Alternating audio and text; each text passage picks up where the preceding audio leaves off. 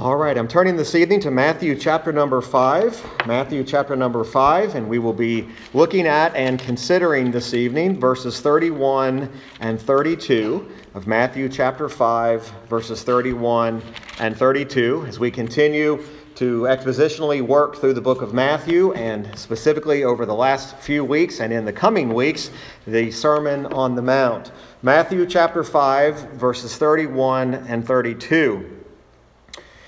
It hath been said, whosoever shall put away his wife, let him give her a writing of divorcement.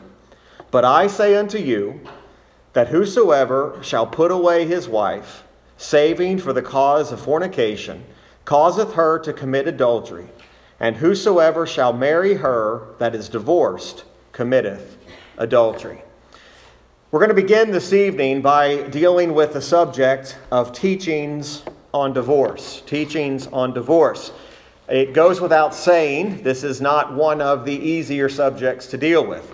But it is a statement that we need to consider and a subject we need to consider, especially as we go through the Bible in a verse-by-verse manner. Now, let's just point out and understand together that this is one of the points of why we believe so strongly in a systematic study of God's Word. This is also why we believe in our church of an expositional study, where we go through a book, we go through a chapter, we're going through the Word of God verse by verse. It puts us in a place where we must deal with the subject in front of us. We do not gloss over it. We don't just simply say, well, just kind of read that. We want to deal with it. How often do we hear a sermon on this text? I can probably remember in my lifetime, unless I went and sought it out, I can count on one hand how many times I heard a sermon on these two verses. On this subject seemed to be one of the subjects that was often kind of glossed over, or sadly people did not want to deal with it. But this is a subject that preachers have tended to avoid. It is I believe the picture of disobedience to not preach God's Word as it is, to deal with the subjects as they are. And so this is a subject that sadly over the years has been neglected. Systematic study also prevents us from finding hobby horses to preach on and to teach on the same subjects. We should not shy away from difficult passages. We should actually embrace them. I would suggest to you that apart from the Holy Spirit, every passage is a difficult passage. Every portion of Scripture without the Holy Spirit giving us discernment, it is a difficult passage.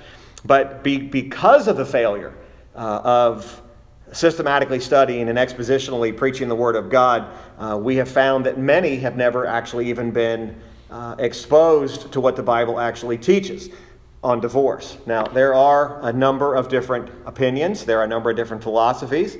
I would suggest to you, depending on the church you go to or have gone to, you might find two varying opinions.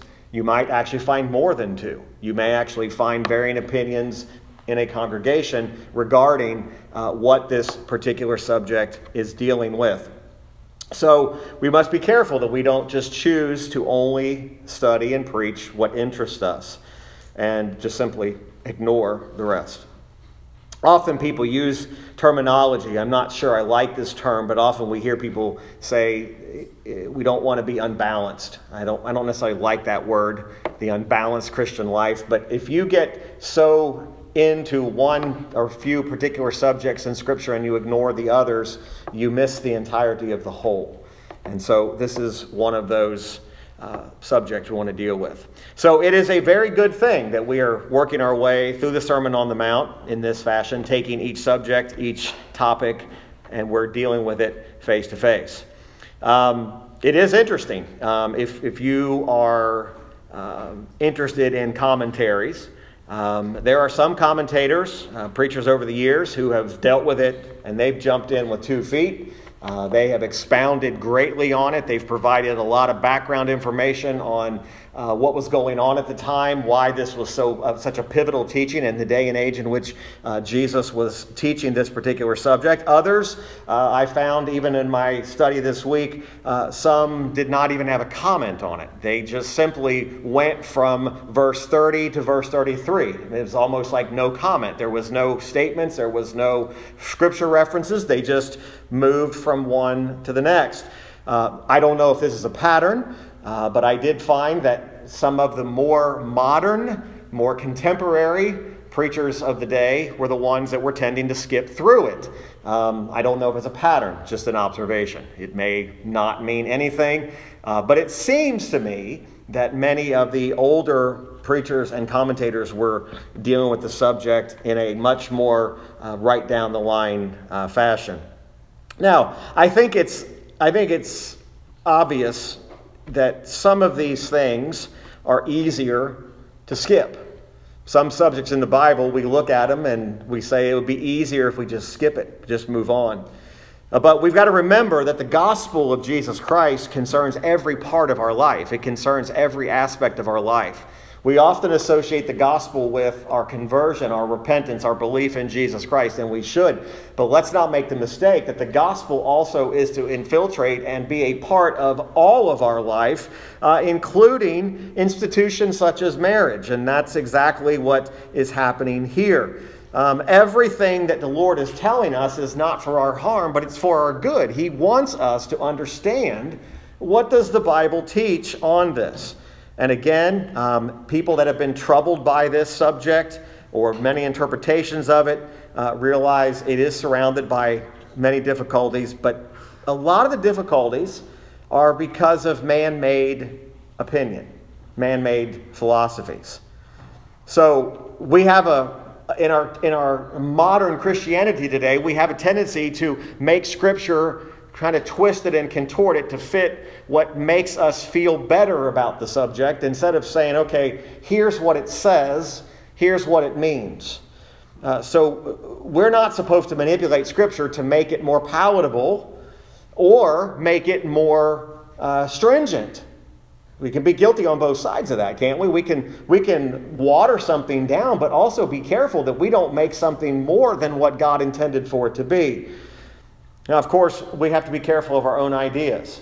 A subject such as the teachings on divorce comes with a lot of emotion, because there are some people who have been directly affected by this. There are other people who've had family affected by it. There's other people that have never known anybody, which is becoming more and more rare for you not to know someone. However, they are there. So there are people that clearly say, this is what I think about divorce. We're not concerned so much about what we think about divorce. We're concerned about what does God's Word say about it. And one of the ways we're going to arrive at that is to fully understand the background of what was happening here when Jesus made this particular statement. We are tempted often to take today's modern circumstances and try to transport it back to Jesus' day and say everything in Jesus' day is exactly the way it is today. But you're going to find that's not the case. Even how divorce was viewed, what divorce was even about in Jesus' day, has changed dramatically from Jesus' time to the year 2021. Now, that doesn't mean that the teaching of it, what he was teaching, has changed. It's just the man's opinion of it. So this is one of those 6 statements where Jesus says, but I say unto you. This is that common formula we have seen, that common theme where Jesus makes the comment, it hath been said or ye have heard. He gives what the understood teaching or the understood principle was. And then he says, but I say unto you, as a means of kind of correcting what has been said. Remember, Jesus did not come to do away with the law. He did not come to put it aside. He came to fulfill the law. But when we get to this section in the Sermon on the Mount, remember, the Lord in the sermon is showing the relationship of his kingdom, all right, and the teaching of the law of God. Okay, so there is this relationship between his kingdom, God's kingdom, his children, and the law of God. The law of God that was given through Moses, right, to the children of Israel.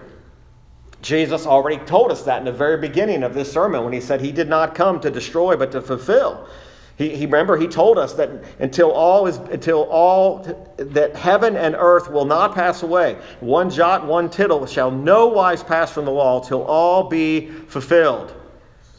But then remember, he said this, whosoever therefore shall break one of these least commandments and shall teach men, so shall he be called the least in the kingdom of heaven.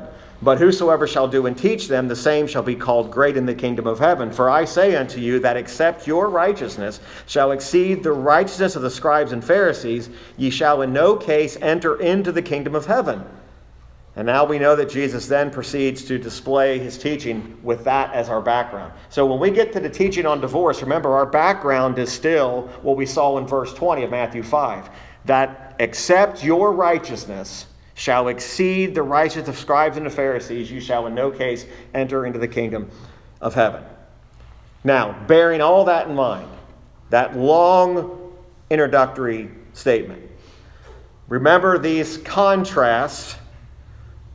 He is comparing not the law of Moses with his own teaching, but what Jesus is doing is he is dealing with the false interpretation of the law by the Pharisees and the scribes. Okay, so remember, he's not coming and comparing, here's Moses and here's me. He's dealing with the false interpretation of that thing, of Moses. Okay, some people get the idea that it's Moses or Jesus. No, the Mosaic law had its intent. It had its purpose. It had its meaning. What had happened is the interpretation had been twisted. So the teachings on divorce are exactly the same thing. He's not changing anything. He's dealing with the false interpretation. He didn't come to correct the law of Moses. Why? Because the law of Moses was God's law. God's law was given by God himself to Moses. Okay, the Lord's purpose in this, as with every other subject we've dealt with, was to correct the perversion, the corruption, the false interpretation that was being taught to the people by the Pharisees and the scribes. Okay, so I think we're probably clear on that. So Jesus is honoring the Mosaic law. Okay, he's not doing away with it. As a matter of fact, he's going to remind them, here's what the law actually says. He's primarily dealing, again, with the question and the perversion and the twisting that the Pharisees and the scribes had done. Now, of course, Jesus does this perfectly. He's especially concerned with the question of divorce. That concerned with exposing the false teaching of the Pharisees and scribes with regard to this matter. That's with every other thing, and divorce is no different. So what I want to do, and I know tonight we are not going to get all the way through this, so I'm just preparing us. This is going to move into next week, and it might even move into the week after that. Okay, we're going to spend some time on this because this has become very much a very strong issue in churches today. It's become something, and we want to really get to the heart of this. So what I'm going to do, at least for tonight, and then next week, and probably the week after that, is we're going to break this up into 3 different headings. Okay, so tonight we're going to try to put our minds and be clear as to what the law of Moses really did teach. Okay, so tonight is primarily, what did the law of Moses teach about divorce?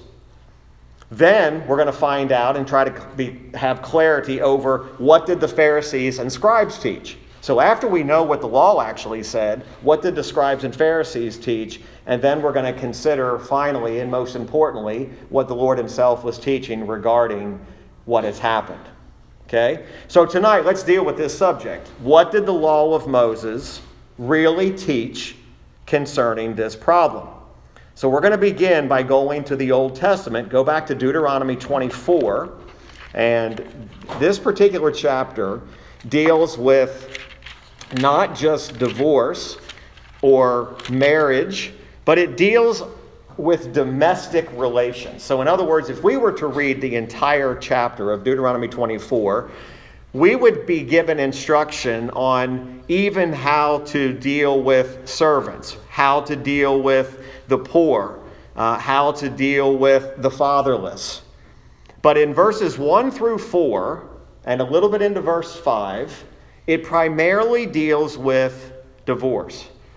Now, again, pay close attention to the words that are being used here. Deuteronomy 24, verse 1. When a man hath taken a wife and married her, and it come to pass that she find no favor in his eyes, because he hath found some uncleanness in her, then let him write her a bill of divorcement, and give it in her hand, and send her out of his house. And when she is departed out of his house, she may go and be another man's wife. And if the latter husband hate her, and write her a bill of divorcement, and giveth it in her hand, and sendeth her out of his house, or if the latter husband die, which took her to be his wife, her former husband, which sent her away, may not take her again to be his wife, after that she is defiled, for that is abomination before the Lord. And thou shalt not cause the land to sin, which the Lord thy God giveth thee for an inheritance. Now we'll just touch on verse 5. When a man hath taken a new wife, he shall not go out to war, neither shall he be charged with any business, but he shall be free at home 1 year, and shall cheer up his wife which he hath taken. Now let's hold there for a moment. Okay, now go to Matthew 19, and let's begin in verse number 1. We're going to pile a lot of scripture here, which is important, and this is where we want to get this. Matthew 19 is a section that deals primarily with the same subject of teachings on divorce. And, of course, the Pharisees are coming to Jesus in this, and they're asking him the question about the lawfulness of putting away a wife. Matthew 19, verse 1. And it came to pass that when Jesus had finished these sayings, he departed from Galilee and came into the coast of Judea beyond Jordan. And great multitudes followed him, and he healed them there.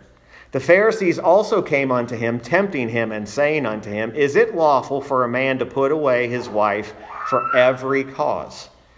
And he answered and said unto them, Have ye not read that he which made them at the beginning made them male and female?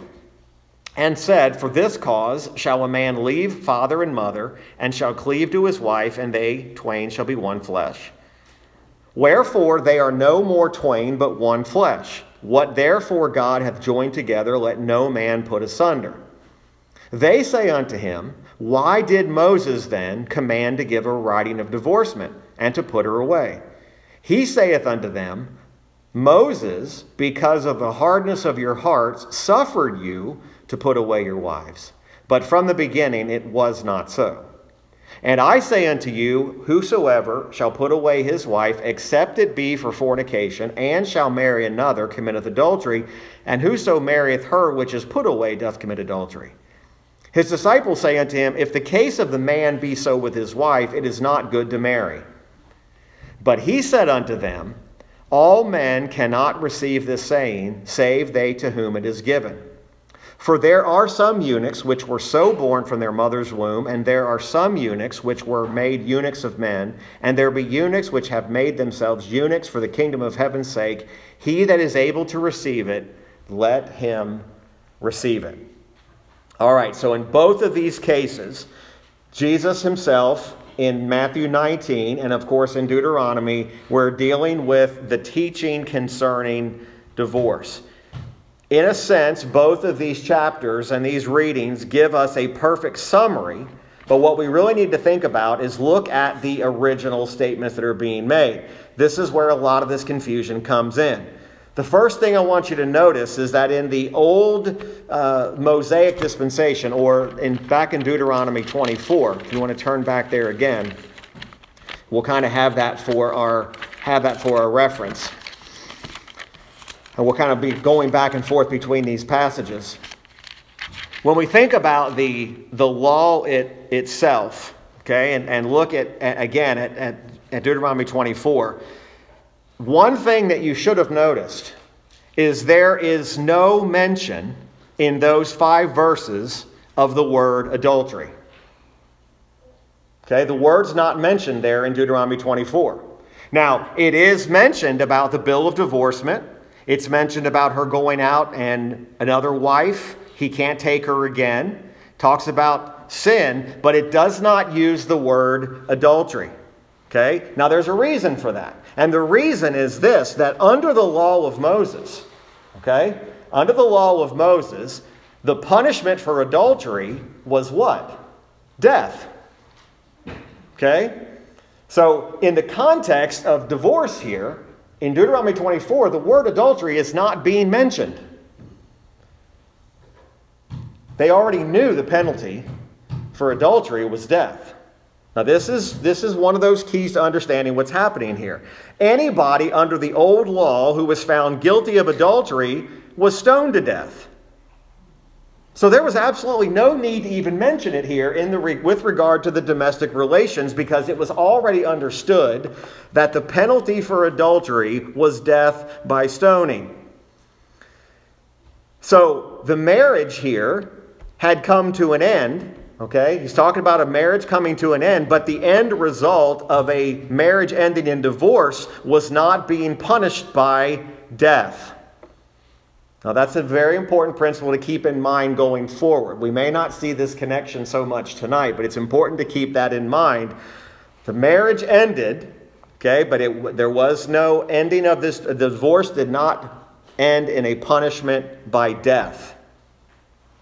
Okay? But when we saw in Matthew 5, we see the connection between adultery. Okay? We see that happening there. So then, what was the object or the purpose of the Mosaic law with regard to divorce? What was the purpose of it? Well, we see the answer not only in Deuteronomy 24, but also when we saw in Matthew 19 and Matthew 5. The whole object of the Mosaic law in this matter, and this is key, was to control divorce. Okay? Now, to control divorce, because in that day and age, this bill of divorcement, it had become so chaotic. That's what was happening when the law was given. If you go back to Deuteronomy 24 and look what it said, the very first phrase, it said, when a man had taken a wife and married her, and it come to pass that she find no favor in his eyes. It did not require anything for a husband to just simply say, I am finished with you. Okay? This men at that time were so quick to just bid their wives, hey, just be gone, that all it took was for that man to say, I'm done. And that was it. Now, again, Moses was insisting, through the Mosaic law, was insisting upon a writing of divorcement. Now, at that moment, that writing of divorcement was intended to allow angry passions to cool.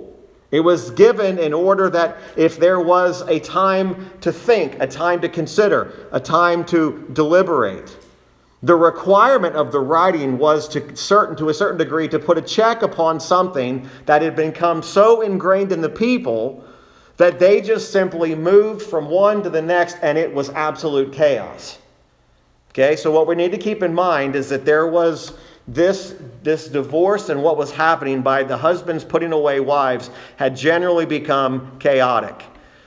I don't have to tell you that even in those days, men generally had a very low and a very poor view of women in general. And the fact was this, that if a man for any reason whatsoever wanted to get rid of his wife, he just did it. And it did not every frivolous thing. I saw one of the commentators simply said it would not have been uncommon in that day and age, especially when in that day of Moses' day, for a husband to do away with a wife because there was too much salt on dinner. Okay, too much of something, or it was frivolous. The man would just say, you know what, that's it, I'm done. So we've got to keep in mind here that there was something happening here as to why when this law was given. Of course, the ultimate cause of a man putting away his wife was because of his own lust, because of his own passion. It's interesting how when Jesus introduces this subject, it's in an immediate connection with the subject that went before it. What did we talk about last week? Temptation. Okay? The order in Scripture is not random. We talked about temptation last week, and Jesus moves from temptation into divorce. So the primary reason that a man was putting away his wife was not because she oversalted dinner. I'm not trying to be irreverent here. It was something much deeper than that. It was lust. It was his own passions. But he would make up an excuse because he had the freedom to do that, and nobody had a check on it. Okay, so these are some of those background things that are important for us to get. So in our Bible, these two things are put together, right? There's a connection here. It does remind us that there is this close connection between the two. Lust and divorcement.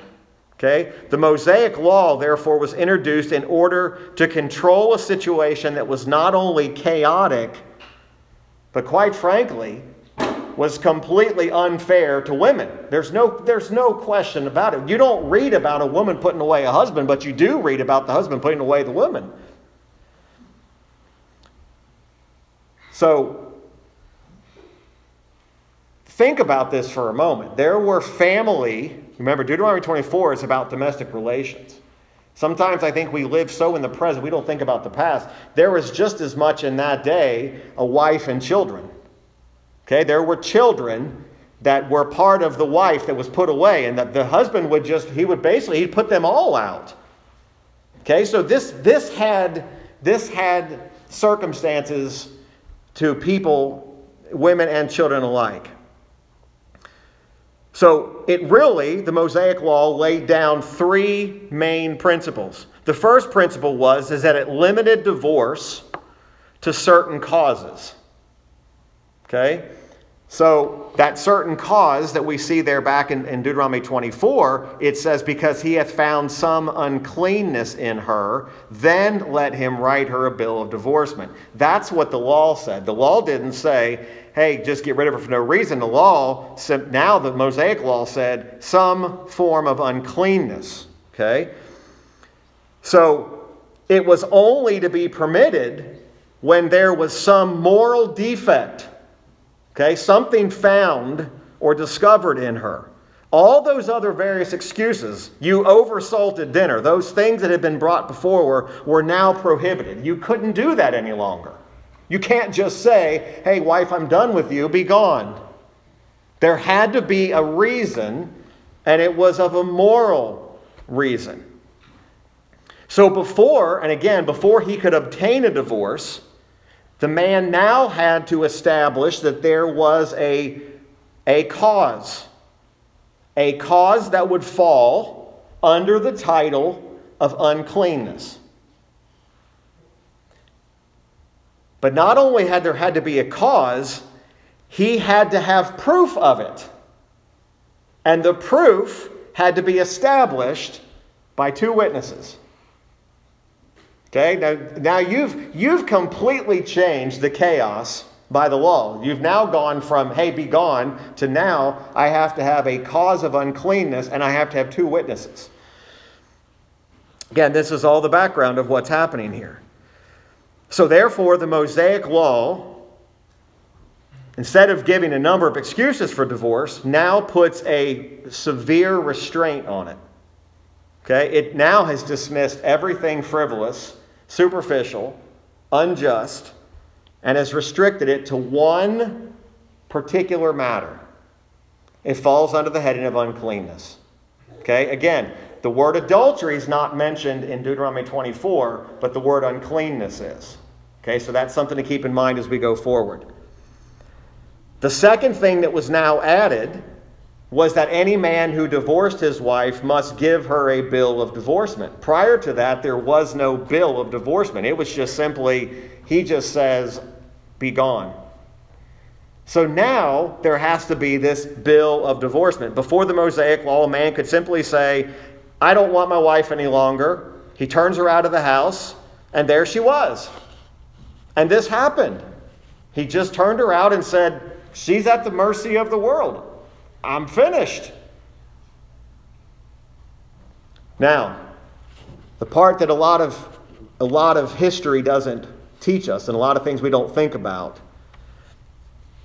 there were many cases where even before that Mosaic Law came in, where a woman was wrongfully charged with unfaithfulness or adultery and were wrongfully stoned to death. So there was a problem that was happening here. So in order to protect that woman, that legislation provided that she should be given a bill of divorcement in which that statement was made that she had been dismissed not because of unfaithfulness, but because of one of those reasons which had been discovered. It was meant to protect her, and the bill of divorcement was handed to her in the presence of two witnesses whom she could always call in any case of necessity. So what happened in this was divorce was now made something formal. The intent was to make it more serious and solemn. It was to make it now something that was not just frivolous, and it was meant to impress upon the minds of people that this is not something that should be taken lightly. It should also not be something that is done in the heat of the moment. Suddenly, instead of a man now deciding one moment he dislikes his wife and just gets rid of her, in this way what the Mosaic Law was doing, and this is key to where we're going, the seriousness of marriage is now being emphasized. Okay? So there's a lot going on here. That third step in that Mosaic legislation was also very significant in that the man who divorces his wife and gives her the bill of divorcement is not allowed to marry her again. Okay? So the case would be like this. A man divorces his wife. He gives her a bill of divorcement. With that bill of divorcement in her hand, she's entitled to marry somebody else.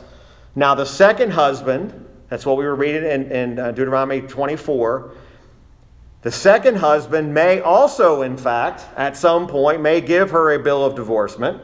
The law of Moses, it does say that, but if it happens, she is free to get married again, but she cannot marry the first husband.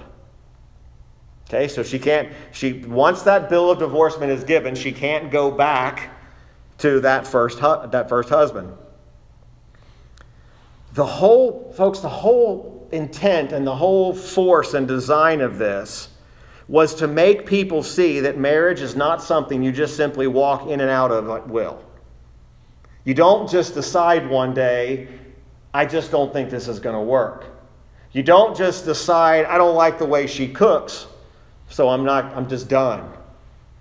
Or maybe that rare day where you're just feeling foul and you just simply say, you know what, I just don't like you today. See, prior to this, that's what was happening.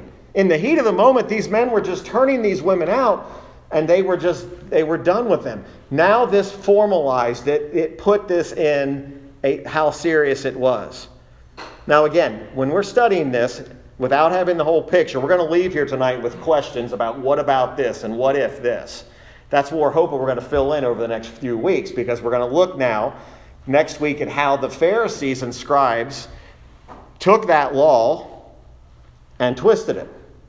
Okay, that's what led to some of those questions in Matthew 19 about those bill of divorcements, and Jesus deals with the hardness of the heart, and we're going to get into all of that. So when we start to look at it this way under these three headings, we see right away that the old Mosaic law is very far from being what we thought it was. Most of the time when we see this, it's far away from what we even thought it was. Okay, there are aspects of this that many Christians, the first time they actually see Deuteronomy 24, they're a little bit shocked. They're almost like, well, all I've ever seen is Matthew 19, I've seen Matthew 5. But when you go back and actually look at the Mosaic law of what was happening, it's pretty enlightening as to what's being taught here. So, but especially, even if there are things about it that it's not exactly what we thought it was, it's especially not what the Pharisees and the scribes made it to be. Again, they knew the law, but they twisted the law to turn it to their own self-interest. But the object of the bill of divorcement, the object of divorce, was to reduce something that had become chaotic. You'll find that all of the characteristics and all the details in the Mosaic law itself. You think about the example of an eye for an eye, a tooth for a tooth. That was the Mosaic law that had enacted that. But what was the object of it? Was the object not to tell the people that if a man knocked out your eye, go knock out his eye? That wasn't what the intent was. No, the purpose was, you're not entitled necessarily to retaliate the same way. You're not entitled to kill a man for that offense. It's meant to restore order to something. To keep order. To limit the consequences. To legislate a particular condition or a situation. The law concerning divorce was exactly the same thing. Now, as we'll look at next week, we have to consider what the Pharisees and the scribes taught. Because that's primarily what Jesus is referring to. When he starts correcting this, he's not going back to Deuteronomy 24 and correcting Deuteronomy 24, which we just read. He's correcting the twisting and the false interpretation made by the Pharisees and the scribes.